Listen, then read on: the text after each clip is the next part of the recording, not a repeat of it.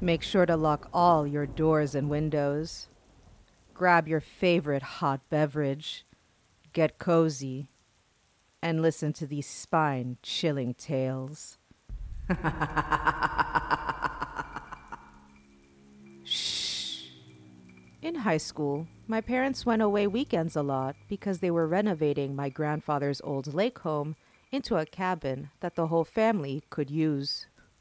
They'd usually leave on Friday afternoon and not return until Sunday afternoon. We lived in a smallish suburb, so I guess word got around. One weekend, my mom was sick, so they decided to stay in town for the weekend. But because we parked our cars in the garage, anyone could probably assume they were gone, like normal. That Friday night, I fell asleep watching TV in the living room. I was on a couch that was clearly visible from a sliding glass door on our deck, which had stairs down to our backyard. Basically, if you really wanted to, you could walk up and look directly into our house and see me since I was illuminated by the light of the TV. I woke up suddenly and saw a man standing on the deck making the shh signal with his finger on his lips. I did not shh. I screamed my lungs out, and my dad came running down the hall to see what was going on.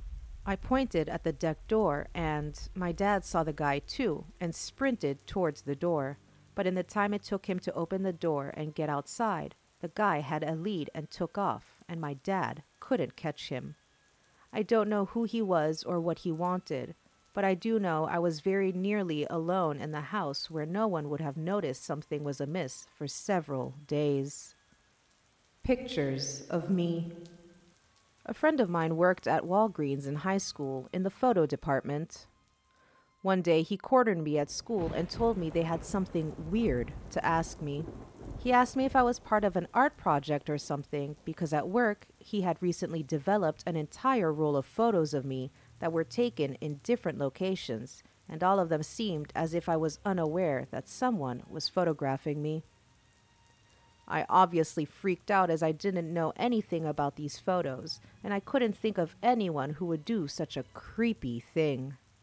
I told my parents, and since I was a minor, the police ended up getting involved. Unfortunately, the name the person who dropped off the film used was John Smith, and they never actually came and collected the developed photos, so there was no real way to figure out who had done this. I just had to move on and go about my life for the next few years knowing that someone could be watching me at any moment. There could be other rolls of film dedicated to me that this guy had taken somewhere else, and I'd have no clue. Blood dreams.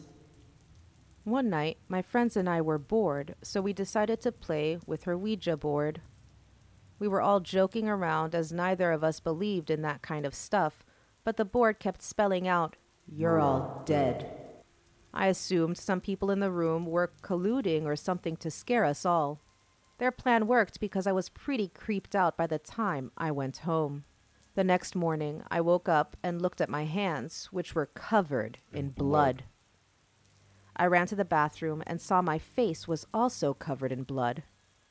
I started screaming until my mom came in the bathroom and asked me what was wrong.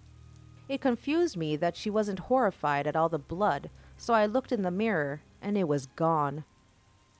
I don't think I was dreaming it. I've never sleepwalked or had an experience like that before, or since.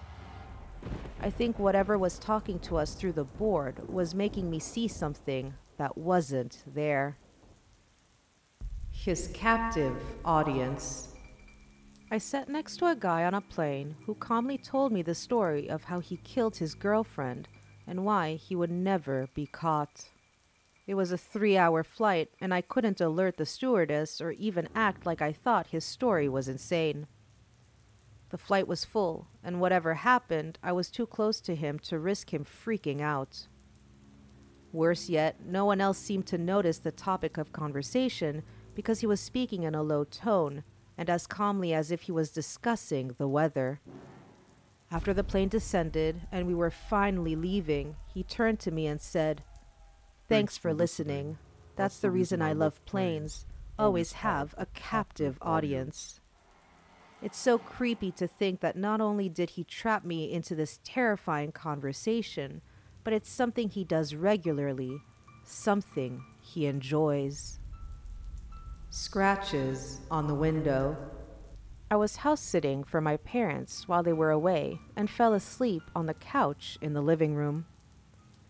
The couch is directly under a large picture window, and you can't see the couch from the outside, but you'd have a clear view of the rest of the room, including the entryway by the front door and the staircase up to the bedrooms. I woke up in the middle of the night to someone tapping on the glass. I tried to convince myself that it was a bird or a branch or an animal, but the noise sounded deliberate and human. I couldn't sit up and see what was making the noise, because if it was a person, we'd be face to face, and I was too chicken. So I just sat there for hours, frozen in fear, listening to this tapping noise go on and on. I dozed off again after what felt like a few hours, and woke up in the late morning. I felt relieved and assumed all the fear was just my imagination going wild, until I took a close look at the window. There were small scratches down the middle of the pane, about eye level, that formed a group of tally marks. I had no idea what they were intended to mean, but they had definitely been done by a human, and they hadn't been there the day before.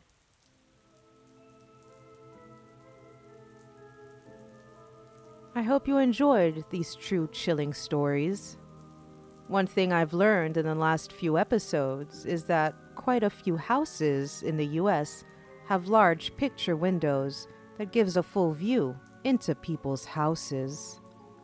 Remember to follow us on Instagram, TikTok, and YouTube. The link is in the show notes. Stay safe, my loves, and tune in on Friday for the next installment of True Creepy Stories.